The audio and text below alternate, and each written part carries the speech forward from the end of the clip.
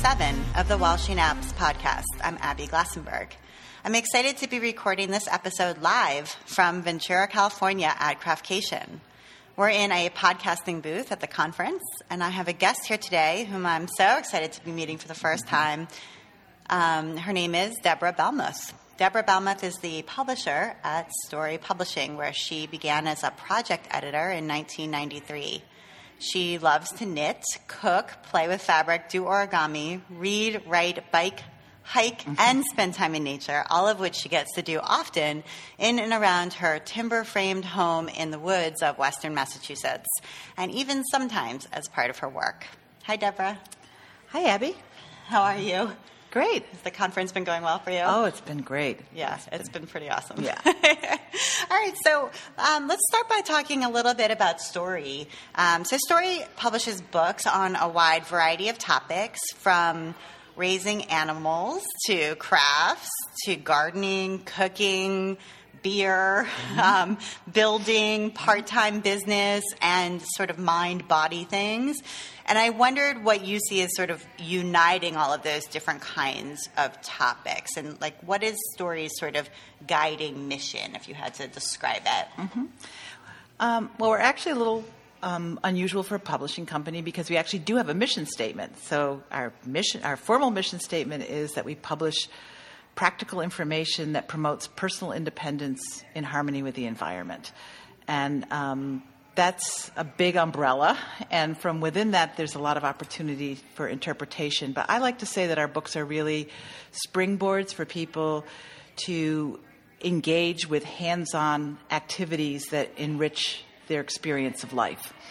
So all kinds of activities apart from the screen, basically, and activities that really that nourish us in so many ways. So we have organic gardening, raising animals, raising your own food in many different ways, preparing your own food, and then nourishing your creativity through crafts, and nourishing your mind and your body through nature observation, and creating your own shelter, building in your own home, all nourishing your own environment too. Okay, so then a lot of it is really hands-on. Would you say that's true? Yeah. We've always really promoted hands-on activity. A lot of our books are what you would call how-to books, that are instruction, teaching people how to do things. Right. And I pay a lot of attention to the spines of books because I have written books, and I write a lot about publishing and the craft publishing world. And so I'm one of these people who's I know the publisher of all these different people's books, but I think most people, and certainly myself before I got into doing this, I totally didn't pay attention to that and didn't even realize that there were different publishers. I don't know what I was thinking, but I just didn't notice. Yeah. And so for the people who are listening who maybe don't notice the spines of books, what are some craft titles? Because I think most people who listen to my podcast are crafters. So what are some craft titles that Storey's published that people might recognize and be like, oh, that's one of their books? Right. So we've done a lot of knitting books in the last few years, and the Once Gain Wonders series was one of the first series that we started, and now we're about to release the 7th book in that series. One Yard Wonders in the sewing area is another series that we've done. Carrie Chapin's Handmade Marketplace and Grow Your Handmade Business are 2 books that have been particularly successful for us.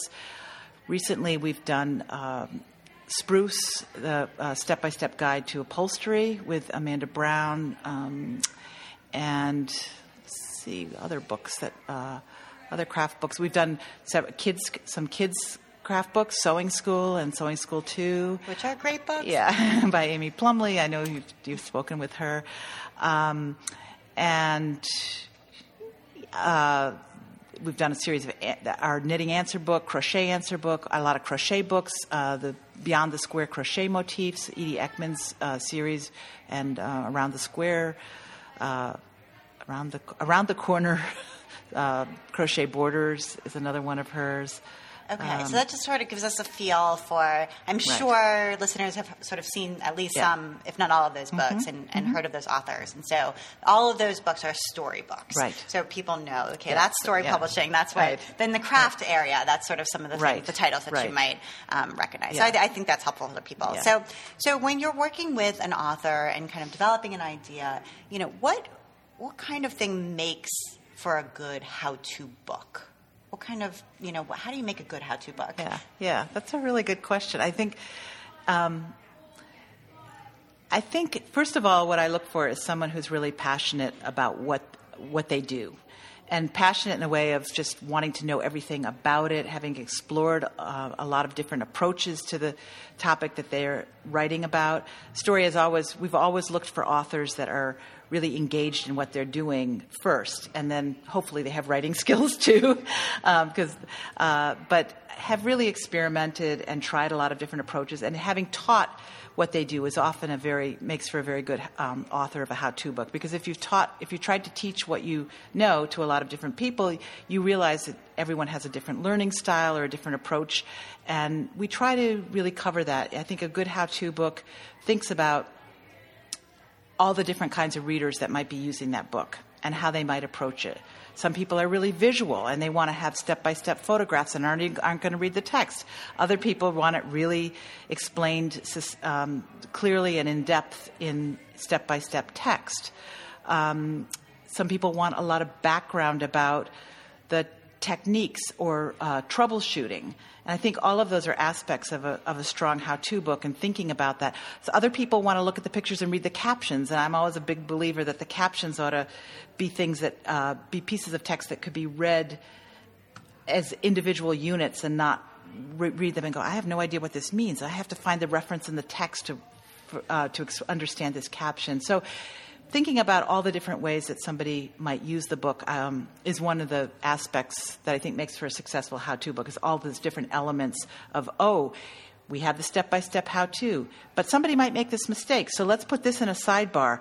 In case this happened to you, that your stitches, you dropped a stitch back the row before, this is what you do now. So that, I think, is part of what makes a really strong how-to book, is thinking about all the different aspects of how somebody would be using the book or approaching the book. Absolutely, and I think that teaching is such a good way to find that out, because when you're sitting at home and you know very well how to do something, you assume that everybody sort of can understand it exactly the way that you're explaining it. When you go out into the world and you teach the same thing multiple times, inevitably everything can go wrong. So people misinterpret every different aspect of it, and you start to realize, okay, I need to back up and always explain this step in an extra way or whatever. And it really informs your work. And even if you don't write a how-to book, but you're just writing how-to instructions for a blog post or a free tutorial or something like that, if you've taught it to somebody else, that's going to be stronger. So I think that's really good advice. Yeah, and it can be hard sometimes if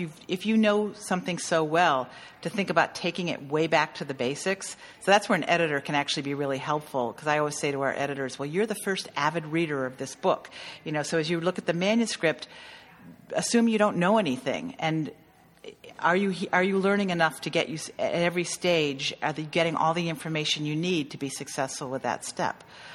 It's hard. I mean, especially with hands-on activities that often when you're teaching, you realize, I just need to demonstrate this with my hands as opposed to telling people. So that's another challenge with a how-to book, is how do you put this into words? And the images are a big part of it. We do a lot of planning and thinking about all the steps that need to be photographed. And I always say to an editor, whenever, or as I'm editing, I'm thinking, wherever I start to think, I need to visualize I'm trying to visualize in my mind what this looks like. Or sometimes you'll see our editors sitting at their desk with their knitting needles or their sewing, and they're like, I just had to try this because I needed to explain how it's this three-dimensional thing. How am I going to explain it in text or even in a photograph? Right. So a few questions come up for me. One is, are the editors always people who know how to do that particular craft? So I have found that is not necessarily true. At least in one of my two books, my editor was a potter. He was awesome. He was a great editor. This is the editor for Stuffed Animals, and he was a great editor. He did not sew at all. And I just wonder if that's true at Storey or not. Like, are your editors proficient in the book, the topic of the book they're editing? Not always, and I think that's, of course, part of what makes our job so interesting is that we're always getting to learn. We get a new book. One of the first books when I joined Storey in 1993, the first book I was handed was on beekeeping, and I didn't know anything about beekeeping. And a lot of our books are assuming that you're a beginner, so in that way, the editor is a good test of how clear the book is. But I have found it's hard to have somebody editing a knitting book who doesn't know how to knit because they can introduce more mistakes than actually by thinking that, oh, this isn't clear at all. And it's like, actually, if you have basic knitting skills, you will understand that. So there are, but I think being a crafter in general, or having an affinity for crafts, or having done crafts. I guess that's the one thing. If you've done crafts, then I think you're qualified to edit most craft books. Interesting. Yeah. I would agree with you that knitting would be a hard one to jump into without knowing what the lingo was. Yeah.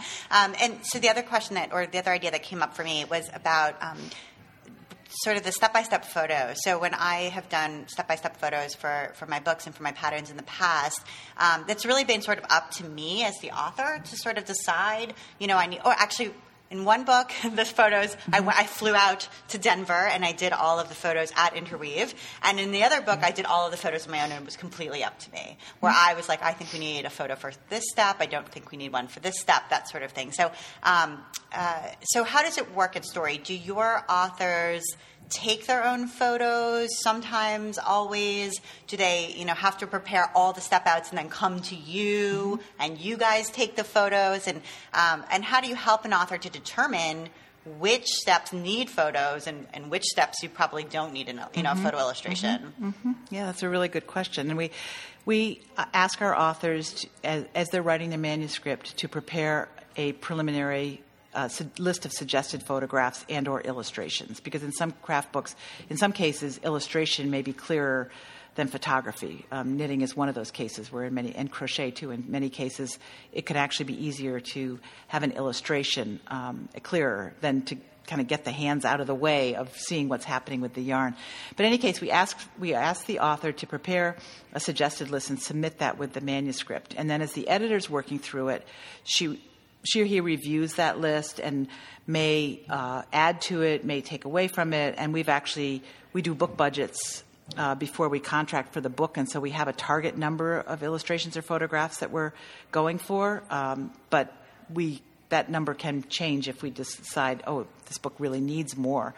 So then the editor will confer with the author, send them a revised photography or illustration list, and then the photo shoot, we commission the photographer and a stylist if we feel we need a stylist.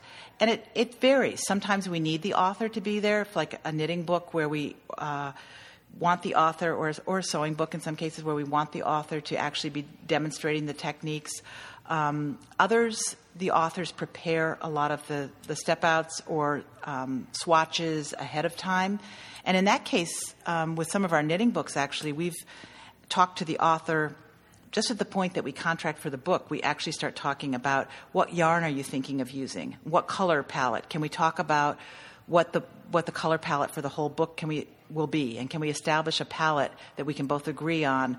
And they may get the yarn donated by a yarn company, but in any case, we try to think early on about what the photography is going to be like. And so we do have we work with a lot of different photographers. And in some cases, like our One Yard Wonders series, I know we've sent those projects to a photographer and stylist, and the art director hasn't even needed to go. I think the art director did go on the first time that we did one of those books. But if we send specific instructions, which the authors actually have been really good about doing, be sure to show the back of this with the buttons, and have a shot of that.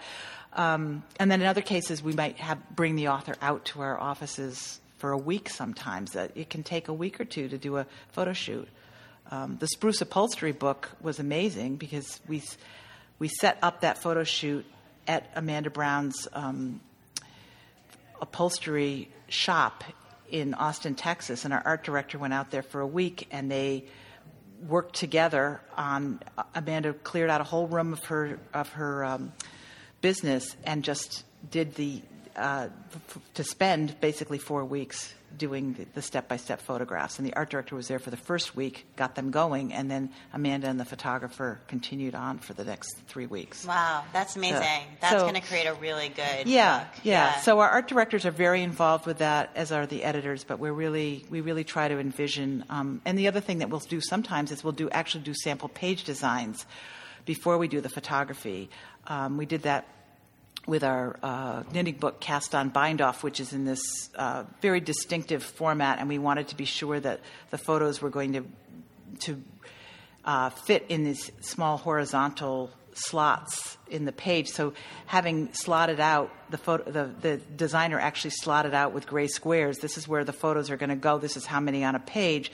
Then when they were actually taking the photos, the photographer they could actually have a cue on their photo on the camera to see this is what it's going to look like when we crop it, the way that the art directors planned the photo to appear on the page. That's interesting. So there's a lot of different ways, Yeah. and we're flexible. With each book, we think about what's the most effective way to do the photography. So you were initially hired at Storey in 1993. Mm-hmm. So you've been there for a long while now. Yeah. And you were the project editor, right, when you first came on. Yeah. And now you're the publisher. Yeah. So that's been a journey. And so I just wanted to know a little bit about, what does it mean now to be a publisher? What does that mean? You're the publisher. So what does that mean? What is your job? Yeah, so it has been a really interesting journey. And I never thought that I would be there for this long, but it's always it's such an engaging.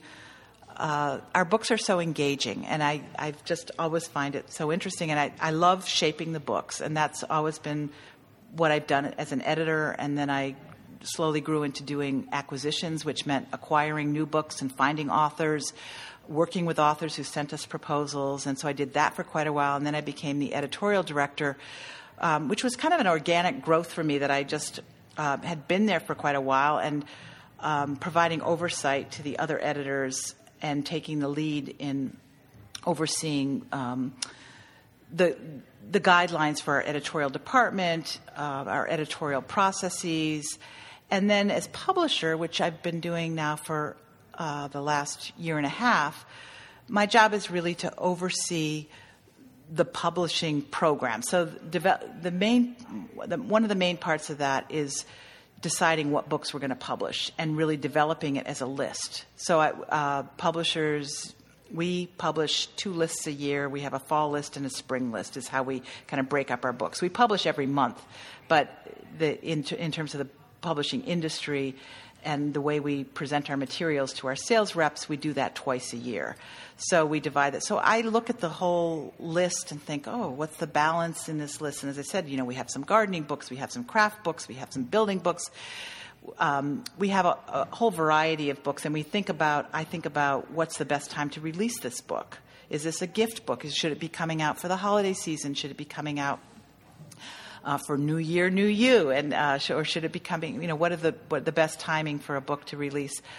And I also so I oversee that, and I also oversee the development of all of our books. So I work really closely with our creative director and the whole editorial department, reviewing page proofs of all the books in process, and overseeing the kind of story look to all of our books. And those are the primary functions that I do. I work closely with our managing editor in our contracts, our author contracts, our scheduling of books, and then I also work. And I'm also very involved with the marketing of our books. So overseeing now, I'm recently taken over overseeing the marketing and publicity department, which I really enjoy because the marketing and of a book really begins at the very kernel of an idea. I find in the editorial process of what's the key thing about this book? Why should we publish it? What makes it exciting? What makes it different from other books that are out there? Why should this book be out there? What would people really want? And that is really follows the book all the way through the process. And when I'm looking at page proofs, I think, is the book delivering on what we promised? Is it growing and expanding and delivering on even more or a little different angle? And then we need to fine tune the marketing positioning, and so that when we communicate this to our sales reps and to the retailers who are going to buy our books, we want to be able to say very succinctly, this is what this book is, this is why you should carry it. And then the back cover copy delivers on that and speaks to the consumer too, so that it's clear to understand what the book is. And how many books are on the fall list and on the spring list?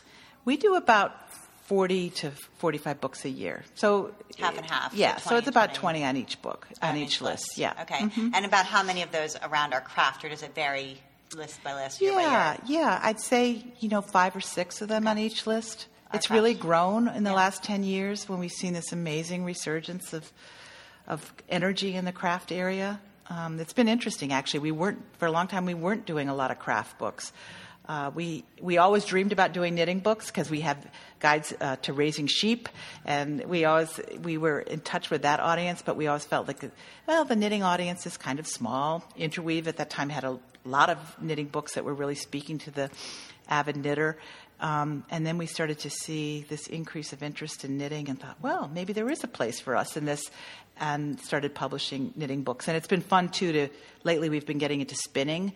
We have our first weaving book coming out next fall, so that's going to be exciting for us. And we've also done some books like the Fleece and Fiber Source book that is a bridge between the people that are raising the sheep and the knitters and the fiber artists. Mm-hmm.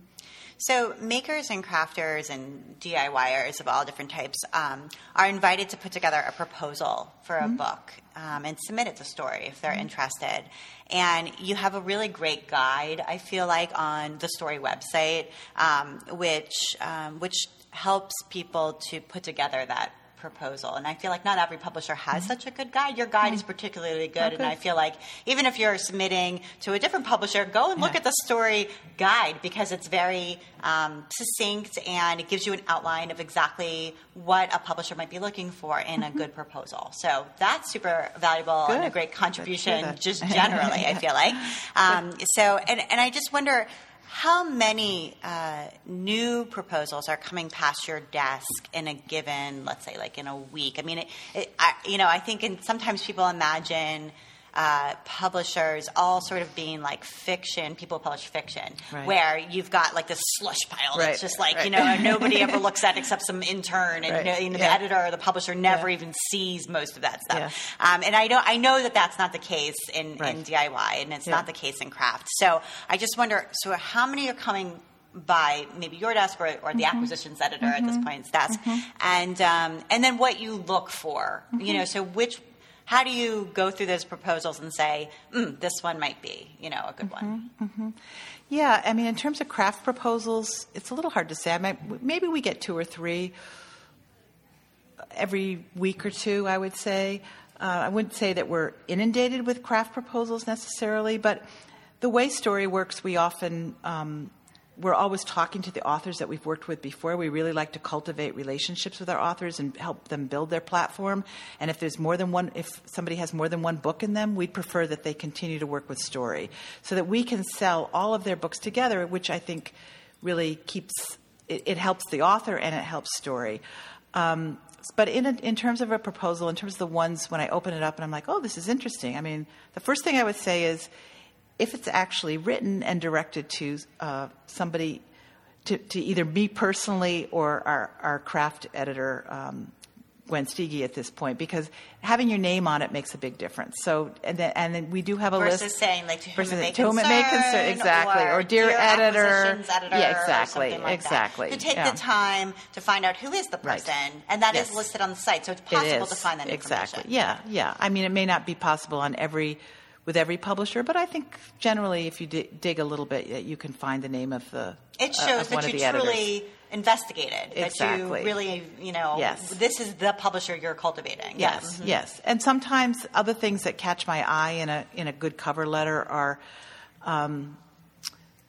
acknowledgement of knowing who Storey is. So mention of another Storey title. I'm a fan of this Storey title, or I know I saw this book that you did, and it made me think of that you might be an appropriate publisher for my book. Which is showing that the author has done research. And I know before I pitched my first book, I went to Barnes & Noble, and I pulled every craft book off the shelf, and I looked at every single one, and at the spine, like I said, I've become a big fan of spines, and at every publisher, and I was like, what is Northlight? What, who is Interweave? Yeah. Which of these looks like my book in my head? Exactly. That's exactly. I mean, I think that makes a huge difference, is to know who the publishers are. And I always say that to authors too, to potential authors, that to do that kind of research really makes a difference. The other thing I would say is to have a title for your book. It may not be, and certainly you can't be set on what the final title is, but a title that describes your book accurately. And it doesn't have to be a clever title at that point, but it really helps to, sometimes I'm reading and there's descriptive text, but I'm like, well, what's the hook here? What is the topic? So even if it's like 20 knitting projects with variegated yarn, at least I know right away, okay, that's probably not a succinct title, but it tells me right away, I'd like you to consider my book proposal on 20 knitting projects with variegated yarn. Which really, it's almost like an elevator pitch, because it shows that you've honed our idea enough to be able to give one title to the entire concept. Exactly. Which honestly is not that easy. Yes. Until you spend some time on your own working on it. Yes, yes. And then I would say the other thing with craft proposals that really catches my eye is the presentation. Crafters have, if you can put your proposal in a folder or in some kind of presentation that represents your work and your crafting or your artistry in some way, it's really nice. And maybe sometimes it might just be some nicely laid out pages. Where you present photography. I think showing photos of examples of your work is really helpful and important in a craft proposal. A nice presentation. I'm not saying do page layouts and say this is how I want my book laid out, but I think a nice presentation and something interesting.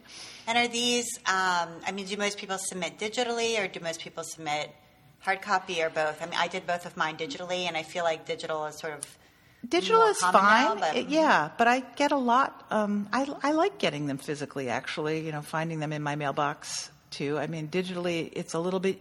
They can get a little bit overlooked. I do have like an active proposals folder in my email that I immediately put them into that folder. But having them physically on my having them physically on my desk that can make a difference sometimes. That's a good tip. Yeah, I feel like it's so easy to do it digitally, and to have to print things and make that presentation physically, it can make a little bit more of a memorable impact. That's a good one. Okay, so I know you've worked with author contracts, which you mentioned, and so I just wanted, this is like a fine-tuned point, but I just wanted, since you have expertise, why not ask? Sure. So Storey offers both work for hire and standard royalty contracts. And those are two different things. And I think a lot of people sort of first getting into this don't necessarily know what is the difference between that. So what is work for hire, and what is that sort of contract and payment situation look like? And what is a standard royalty contract, and how does that work? So work for hire means that you're actually selling your work to the publisher.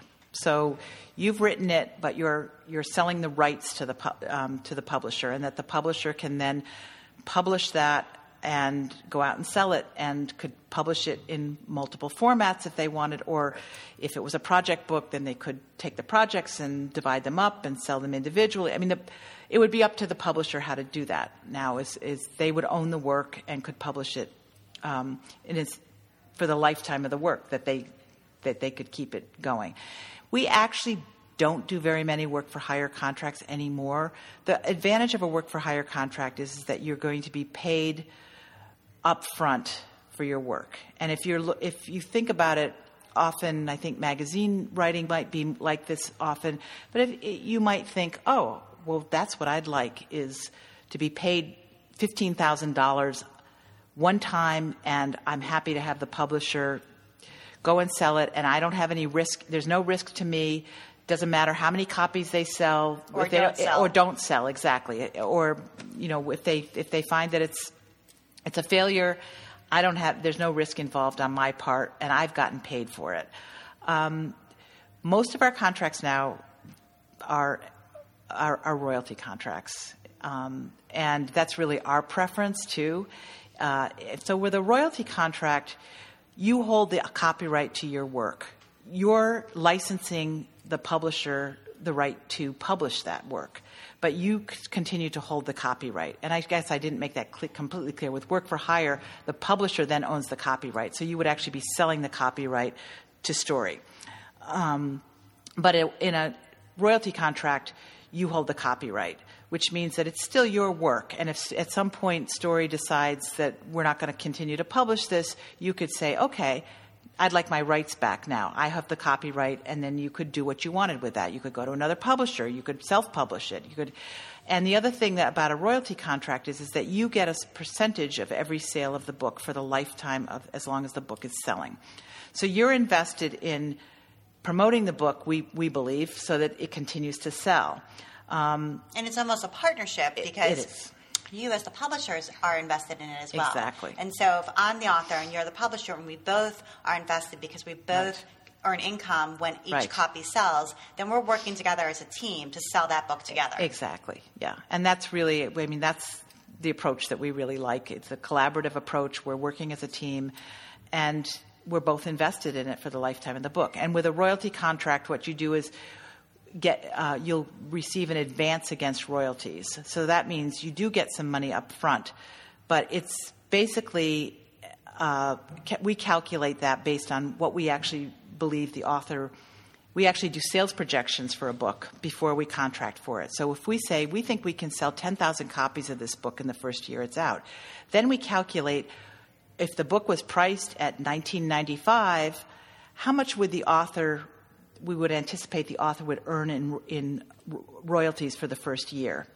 If it's priced at $19.95 and we sell it at a 50% discount, which means that the book is $10 is coming in, and a percentage of that is going to go to the author. Say 10% or something like that. And somewhere in the 6 to 10% is somewhere in that range. And so so if it was $10 that came in, and then 10% of that would be $1. Right. Yeah. So the author earns $1. So the author earns $1 a book, right? and we think we're going to sell 10,000 copies. Mm-hmm. That would be $10,000. We actually use that as our guideline for advances. For the advance. So you're anticipating how much the author will earn back in royalties in a year, and you front them that. Exactly. And so so they use that money to sort of keep things going while they're writing the book, which frankly takes about a year to write the whole book. And so they're using that $10,000 or less. Yeah, they get half of they get half of it.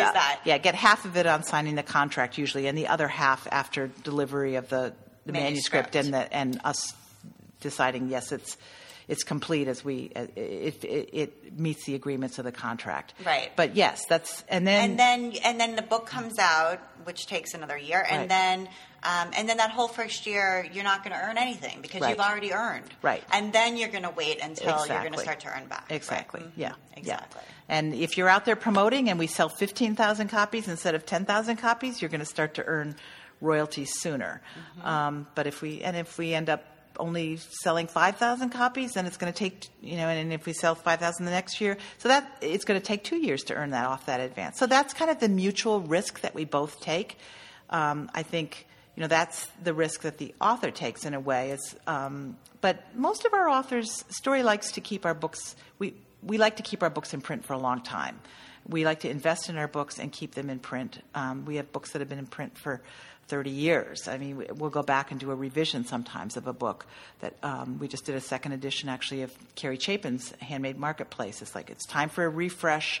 Maybe we can refresh the sales. We can present it to our sales team again and say, this is a new edition. Now it's got information on Instagram that wasn't there, but that wasn't around when she did the first book.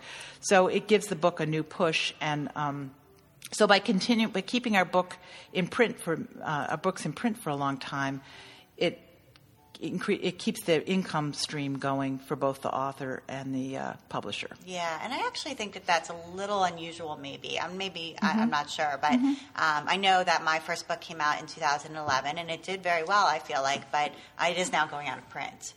So whatever's left in the warehouse, that's all there is. Yeah. And I had a royalty contract, so the rights do revert back to me. Right. So once the stock is sold, I will get those rights back, and I can do with it what I want. Right. But it is not going to be in print by that publisher any longer. Yeah, different publishers have different models in terms of how they approach that and how much revenue they're trying to get from their what we call backlist of the books that have been previously published versus front list, and Storey has traditionally looked at the backlist as a strong source of revenue. So we've been very invested in keeping that going. Okay, and so let me ask you this question about to authors and publicity. So, I feel like there was a long period of time in craft book publishing when the blog tour was like a big deal. Yeah. So as soon as you were getting ready to launch the book, you'd organize a blog tour, identify 10, 15 bloggers who you thought had a lot, like reach, who had the right kind of audience, and then you'd send them a free copy of the book. Right. They'd maybe make a project, maybe not, do a giveaway, maybe not, or whatever, and every single day there'd be a different one for 2 weeks, and then it would be over. Right. And that was the launch. Right. And I feel like it got old. Yep. I mean, for me, it's it gotten got tired. old. Yeah. It got tired. Yeah. It worked, but then it sort of didn't work. Yep. And I wonder if you have some thoughts on a better way or a new way or a creative way. What's working now online for promoting a book from the author perspective?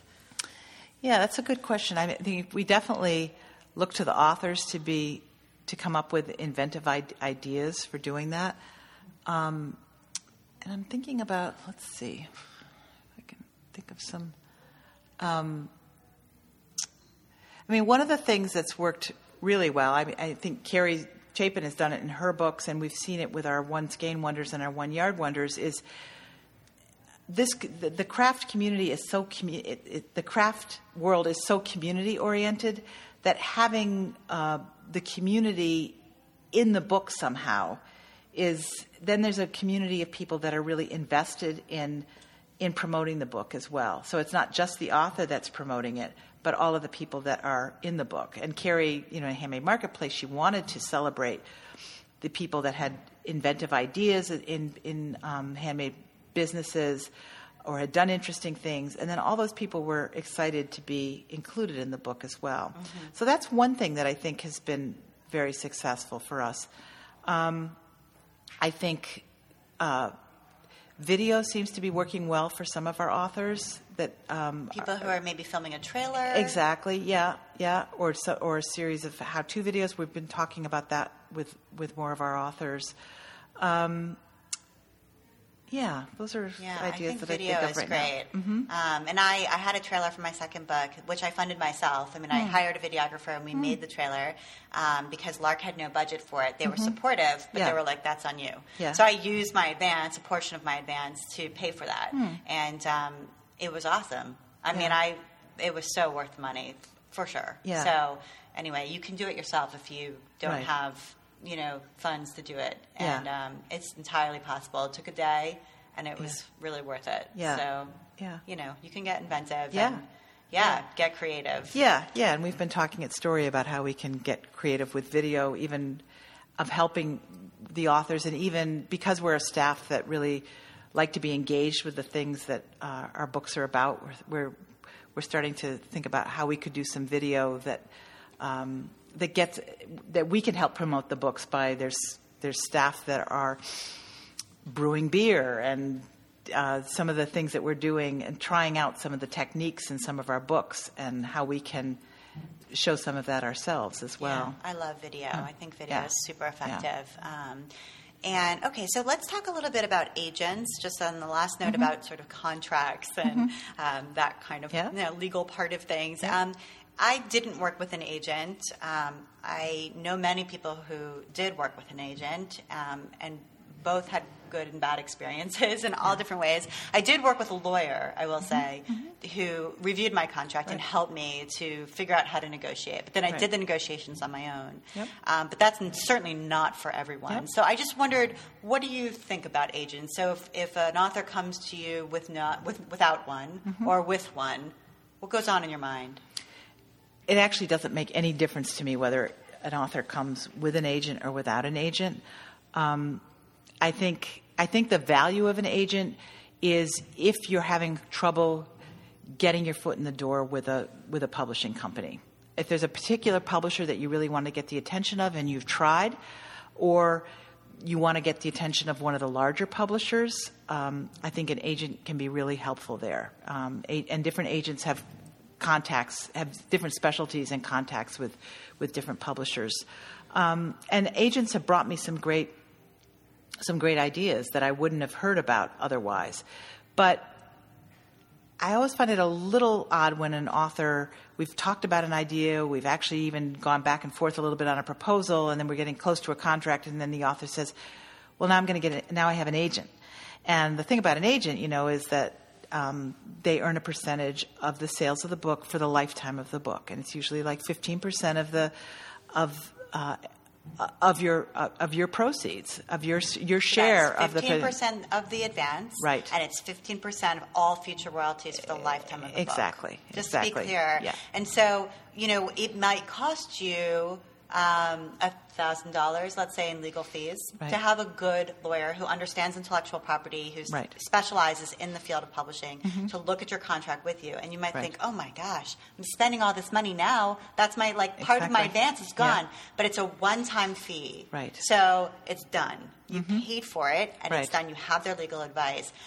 So, you have to weigh the odds, and each person's going to make a decision differently. One other thing I feel like an agent can do, and we're talking about, first of all, you do want to select an agent who specializes in craft publishing, who has knowledge of the field. Yeah. Because there are agents who are great at cookbooks and other things, and if you get in with the wrong agent, you're not going to get anywhere. Right. So there's that. But the other thing is that an agent can help you develop your idea until it's publisher ready. Right. And so if you feel like, I have an idea, I need help developing this, what are they looking for? How do I get from A to B? Right. The agent can be the person in between who helps you develop it and get it ready. And then when you send it to Deborah, she's like, this is refined. This looks great. It's polished. It's perfect. It's got a good title. It's got everything Deborah looks for. Right. And so if you're not sure how to get there, an agent can help with that as well. And that maybe is worth the fee. Yeah, I think it may be worth the fee. And I think, as you said, I think... I think that an agent actually, a lawyer, that you can actually have a lawyer review your contract, and we've even had people who have a lawyer negotiate the contract too. You can actually pay a one-time fee, and some lawyers will actually do that as well, and we're open to that. And so you could have a lawyer negotiate instead of an agent. Right. Interesting. Yeah. It just depends on what you need. Exactly. Yeah. I do think, though, having somebody with expertise look at your contract besides the publisher and besides your mom is a good idea. Yeah. Unless your mom's agree. a lawyer. But I do think so. Yeah. Because the language, although you might understand what the words mean, how they're going to be applied in the future and in all different kinds of contexts that they imply is very difficult to understand. Right. It just is. Yeah. And that's why people go to law school. Yeah. Yeah. No, and you want to understand your contract. The worst thing is when an author comes back, sees their first royalty statement, and says, well, I didn't know that this was going to happen. And it's like, well, it is defined in your contract, actually. Right. So it's really good to know the parameters of our contract is a fairly standard publishing contract, but there are things in there that it's really good to know exactly what you're getting in for. Right. And if somebody comes to you and says, I'd like to negotiate this particular point, right. I do think it's important to emphasize that at that point you're not like, well, because you asked to negotiate, we no longer want to we don't want to work with you anymore. Yeah. Yes. How dare you? Yeah. How dare you try to, exactly. Stand up for your own rights? Yeah. Like, that's not No. what's going through your head. No. And in fact, it might even be, maybe, I'm guessing what be going through your head would be actually, they're a professional. Right. They have a business. Exactly. They are smart. Right. They should be thinking critically. Right. And so actually you're thinking of them in a better light, not in a worse light, because they dared to say X, Y, and Z. Exactly. And not every point is negotiable, but good for you for asking. Exactly. Yeah. No, and we appreciate those questions, and we like to explain our contract. And it's important to feel that you're being fairly treated from the beginning, and that nothing is being that the wool isn't being pulled over your eyes in some way, and that you've been taken advantage of. Exactly. Because then when the book does launch and come out, you feel good about it. The publisher feels good about it, and you can promote that book and, feel like the whole thing was a good experience, for sure. Yeah. Okay. All right. So I wanted to think back a little bit about how craft publishing has changed, because I think you have a unique perspective in that you were there in 93, which, I started college in 1993. I was a freshman at Johns Hopkins that year. And that was the year I got an email address. Right? I went to college, and halfway through the year, they were like, here's a thing. It's email. Yeah. And here's your address. And they gave it to me. And we had no internet in the dorm room. Nothing. Yeah. And so that was 1993. Yeah. And that was your first year at Storey. And now things have sure changed. So just tell me a little bit about, what was publishing like sort of what strikes you as being sort of wow, things have changed. Now I get to reveal what an antique I am. But because sometimes I think, how did we communicate before email? What happened? I think we wrote memos and put them in each other's boxes. And one thing that I kind of miss actually is I do remember spending hours on the phone with authors. We used to talk a lot more. We'd have phone conversations. Now it's all pretty much email, correspondence, a lot of it. I mean, we certainly can get on the phone, but it's like, can we set up a time to get on the phone? We never used to have to do that. And when I first started at Storey, we actually were editing our manuscripts on paper, and we were using scissors and cutting out pieces of the manuscript and retaping them, moving chapters around, and it was, and then sending them out for typing, which was actually data entry at that time. We did Storey because we're actually located in a fairly rural location in Western Massachusetts, and so we've actually been fairly progressive in adapting new technology sooner than some of the New York publishers that have always had a typesetter, for instance, around the corner. When I started at Storey, the designers were already on those, the first, I guess, little Macs with the tiny, and working in PageMaker and doing the page layout. So while the editors were working on paper, we would then send everything out in the end, and we'd get a hard disk, a hard floppy disk, and then we'd hand that over to the designer, and they would actually do the layout in PageMaker. But what I heard from not long before I started there was that they were still driving 20 miles to pick up type from a typesetter, and then if there was a letter, a spelling mistake, they'd have to go drive the 20 miles again to get the corrected type. And were the books printed overseas then? No, they weren't. And that's changed a lot, actually, at Storey. When I first started there, most of our books were black and white. In fact, we were doing no color printing at all. So all of our books were black and white and pretty much all illustrated. Sometimes we used photographs. And some of the early books that I worked on in terms of the craft area were actually in the kind of herbal area, the herbal body book, which we did in 1995, and then soon after we did the natural soap book by Susan Miller-Cavich. And those books are 2-color with just line illustrations. And they're still in print, which is great. Actually, they've been in print for a long time. But that's, all of the books were pretty much 1 or 2 color. And they were printed here in the U.S. And they were printed in the U.S. And then at what point, I know my books were all printed in China. Right. And so there was this lag between, the book is finished, the manuscript's complete, everything is done. Yeah. And now it goes to China. Yeah. And we wait for China to send it back. Right. That was like this, right? This 3-month, 4-month period. Yes. Right. When it comes back on, I'm imagining a container. Exactly. Yeah, like on a ship. Am I right? Yes, you're right. Comes back on a boat. Yes. Okay. Yes. This is sort of crazy. Yeah. So, well, then that recent slowdown in the ports. Really, Yeah. we had books bobbing out at sea there for a while. Gosh. So that's stressful. So, Yeah. so when did that happen? Do you remember when that It's shift interesting happened? to say. I would say that interesting. I would say like in the late, probably around 98, 99, close to 2000 was when we really started to explore full color printing. Before that, there was a little period where there were quite a few packagers, British packagers that cropped up and they were doing a lot of creative craft books. Quarto was one of the first companies. Now they have U.S. companies, but they would prepare ideas for craft books, and we would buy them. So that we did we actually did a color soap making book and a candle making book, but they were delivering us finished books. They were New Holland Publishing. That's what was one of them that we were buying the American rights to those books. So that's how we started, was in craft publishing, getting color, and then we started thinking maybe we could do this ourselves. Could we do this? And so we started exploring it, and I have to say some of our early books, and then we started adding color sections first to some of our books and still printing domestically. And then some of the first color books the color craft books that we did overseas, we did some early books on paper making with Helen Hebert. I think that was one of the early ones that we did, paper making with plants, and that was one of the first that we did in color. Okay, so is it something about the color printing process that has to be done in an overseas factory? Because, I don't know, I'm imagining, are there like regulations regarding inks or environmental concerns? I'm wondering why, or just it's just too expensive for labor in the U.S.?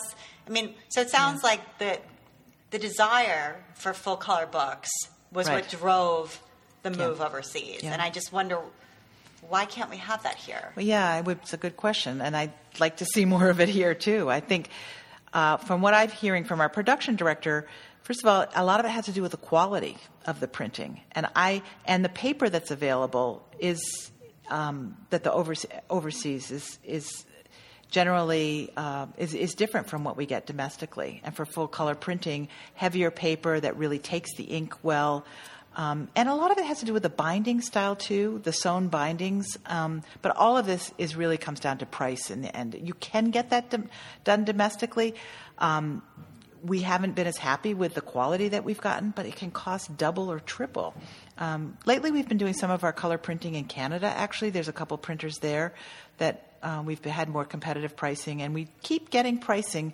There are companies now that have plants both in China and the U.S., so we've been getting pricing from both plants and trying to see if we can get more done domestically. Yeah, interesting. Mm-hmm. Yeah, I think that's really interesting. Mm-hmm. All right, so I'm thinking now about all the free content that's out on the web and on Pinterest and on blogs and everywhere, and especially on YouTube for craft content. And, there's so much of it. Now, granted, it's not curated, so you don't know what you're getting, and you have to slog through a lot to be able to find the one expert who truly can teach you the skill that you're looking to learn. Right. And so, a trusted publisher is great for that. So I just wanted you to sort of think about how do how-to books stay relevant and stay useful to people in this age of just so much excessive free, Yeah, I mean, I think all the things that you mentioned of curated content that from an expert is a big part of it. But I do think there are other things that are appealing, and we think about it a lot. I mean, we're doing all of our books, we're releasing them as ebooks now at the same time that we release the print book, and we're actually producing our ebooks in-house. Our craft books are a great example where we really felt like when we sent it out to a service bureau that would do it, we had so many elements in our books, the illustrations and the photographs and the captions and the sidebars, that they were getting all jumbled up, and we needed greater quality control. So we're building our ebooks in-house, and we have a template that we've developed to create a really successful ebook. But at the same time that we've been doing that, we've been thinking more with every book as we're developing it. We think, how can we make this book feel really special? So is there something, what would be the perfect trim size for it? How should it feel in your hands? What should the paper feel like?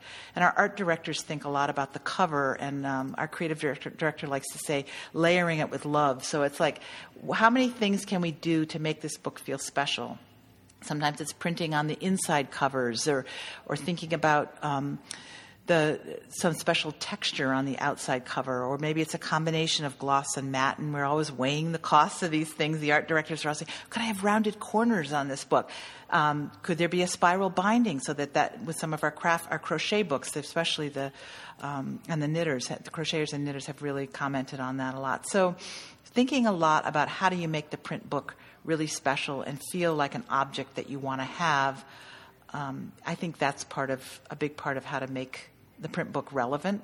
Yeah. And we found that some people want both books for their craft books. We're hearing that they want both editions, I should say. Mm-hmm. So both digital and print. Yeah, it's like with a book like Cast On Bind Off.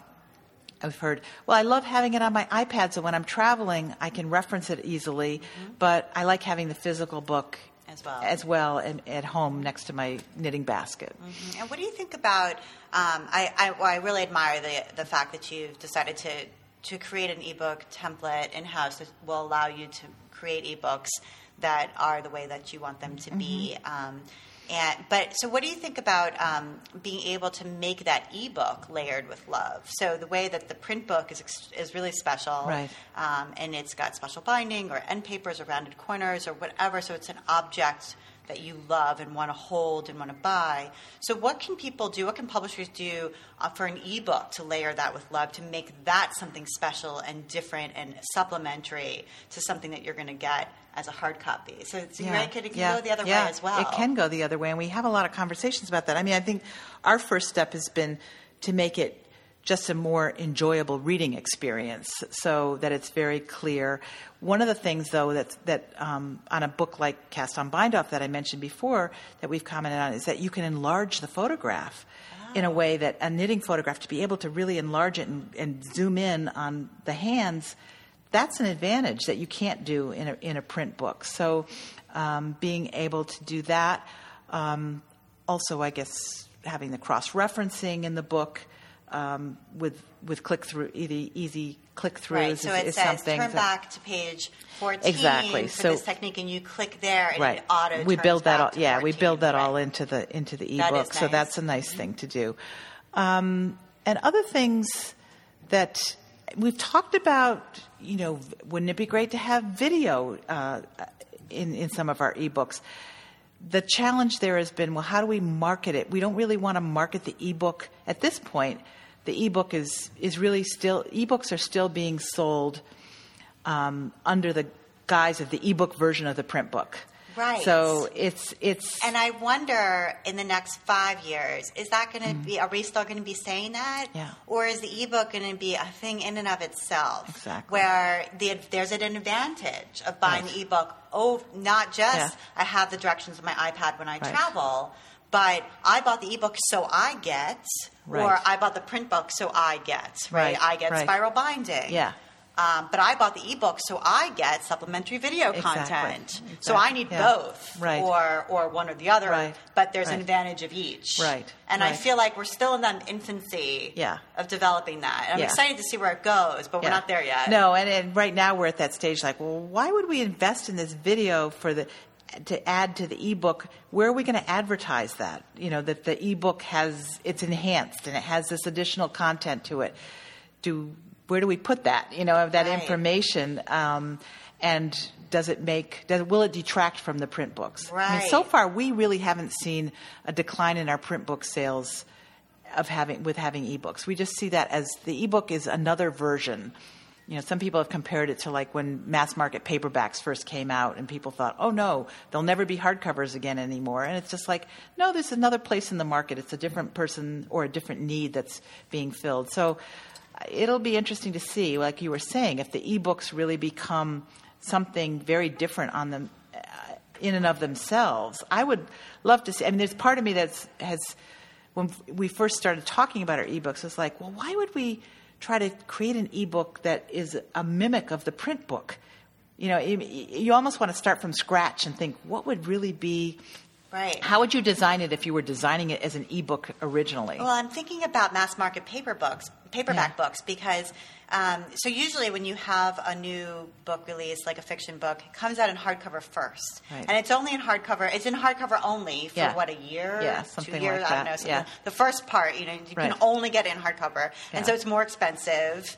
And you get, and then I feel like the author, if it's a popular author, goes back on book tour again because their book was just released in paperback, right? And I was like, exactly. it's Terry Gross. She's interviewing this author of a book that's been out already for 2 years. Right. But, she's back on book tour because now the book's out in paperback. Yeah. So what if, this is a thought, right? Like, what if the book came out just in print? It was out in print for 2 years. And then... it's, she's back on book tour because now the book's in ebook form with supplementary video content or, whatever else is, an enhanced version. Yeah. And so the ebook is held back for a period of time. Yeah. And then it's used like how you've gone back and had Carrie, update her book for Instagram and adding that. And now it's re-released. And so a breath of fresh air into that book and it can, sales will get boosted again. Yeah. What if the ebook was used like that? Right. It's interesting. Right? That's interesting. Yeah. I mean, some of it has to do with ebook distribution too, because right now, pretty much Amazon is the source for ebooks. I mean, we certainly offer it to Apple and other, distributors, but so book tour, like independent bookstores would be, Right. So, and when I say book tour, I don't necessarily mean she's traveling the country. Yeah. But I do mean sort of, whether it's promoting a blog tour or whatever. Yeah. It's like a relaunch. Yeah. Let's put it that way. Yeah. Well, it was funny because one of our authors who's here said to me the other day, somebody here came up to her on the street and said, "Oh, I bought your book as an ebook." And she's like, "Great." Do you want me to sign your iPad or something? Because she had just been doing this book signing, and it was kind of like, well, there's another downside. You can't do book signing for the So that's a good point. I have to think about that. Okay, so I know you love to knit, and I just wondered what project you're working on right now. What's in your project bag? Well, let's see. I just went to Super Buzzy this morning. Oh yeah, Super Buzzy. It's right here in Ventura. Yeah. Is it walking distance from here? It's not. You have to drive a little bit, but a car. I need a ride. All right, that's just cool. a little bit beyond it's so great. So for people who don't know Super Buzzy is, it's a fabric store. They specialize in Japanese import fabrics that are like so fantastic. Yes, they're like amazing. The fabric that I've gotten there in the past, people always ooh and ah over it because they're like, where did you find that? Yeah. I'm like, you can't find it. It's an amazing selection. Yeah.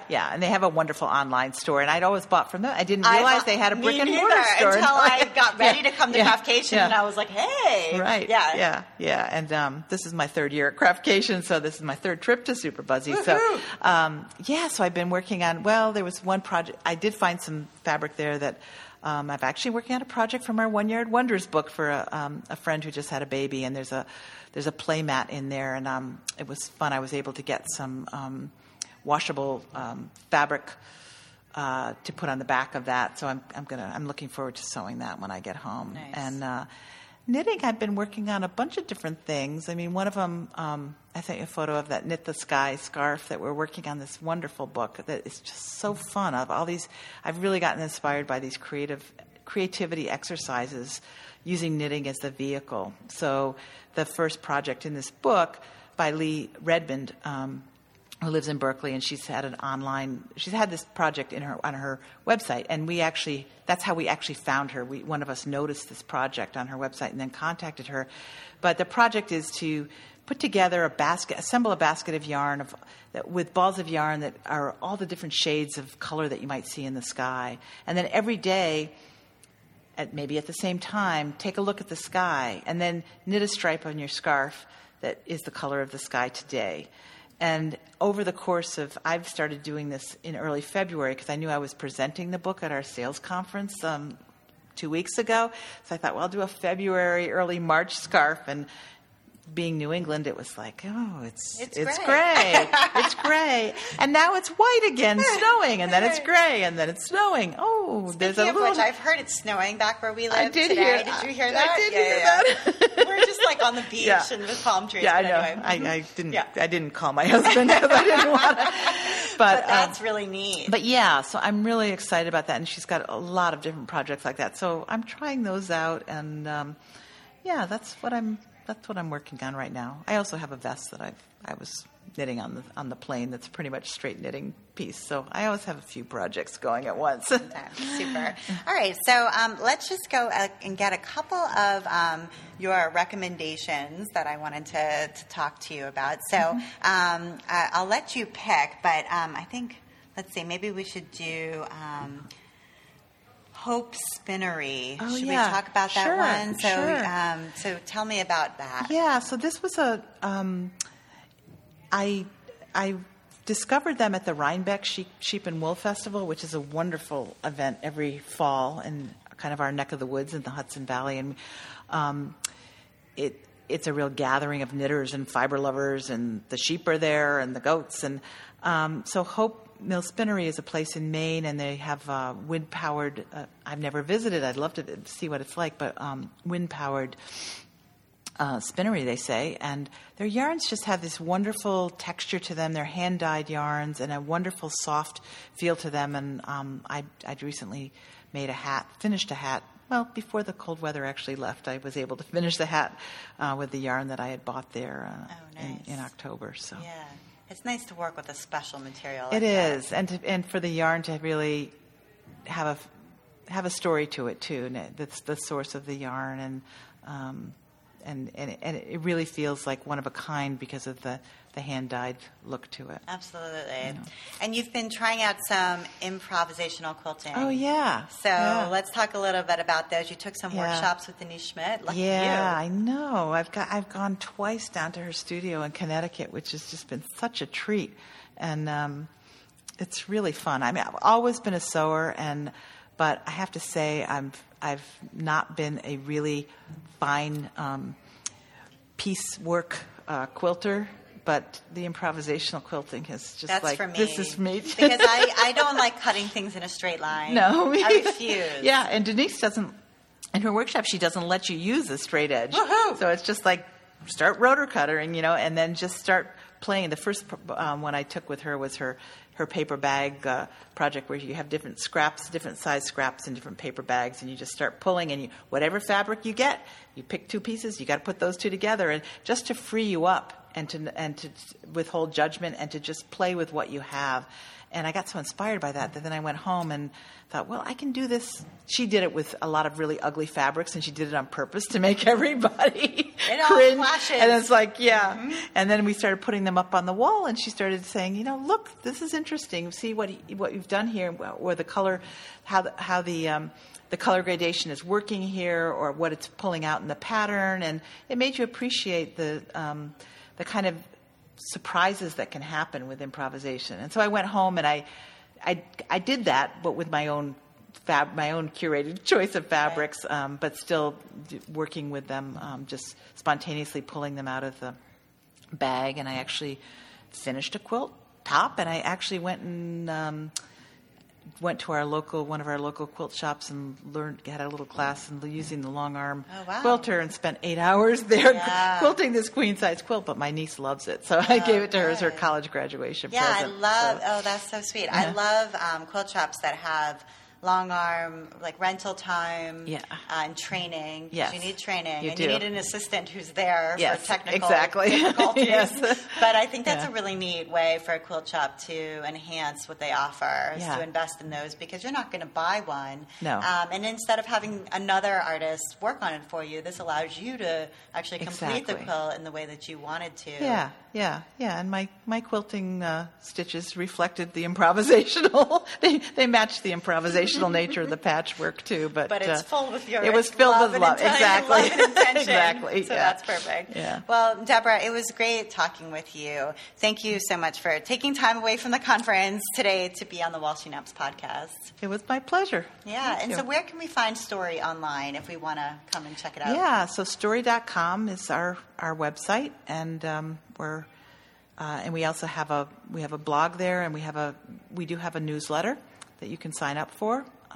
So come find out about us. Super. And you've been listening to the While She Naps podcast. I'm Abby Glassenberg, and I invite you to visit my blog, whileshenaps.com, where you'll find helpful information for creative entrepreneurs, as well as tutorials and patterns for making stuffed animals and dolls. And if you enjoy the show, tell a friend about it. Thank you so much, and I'll see you next time.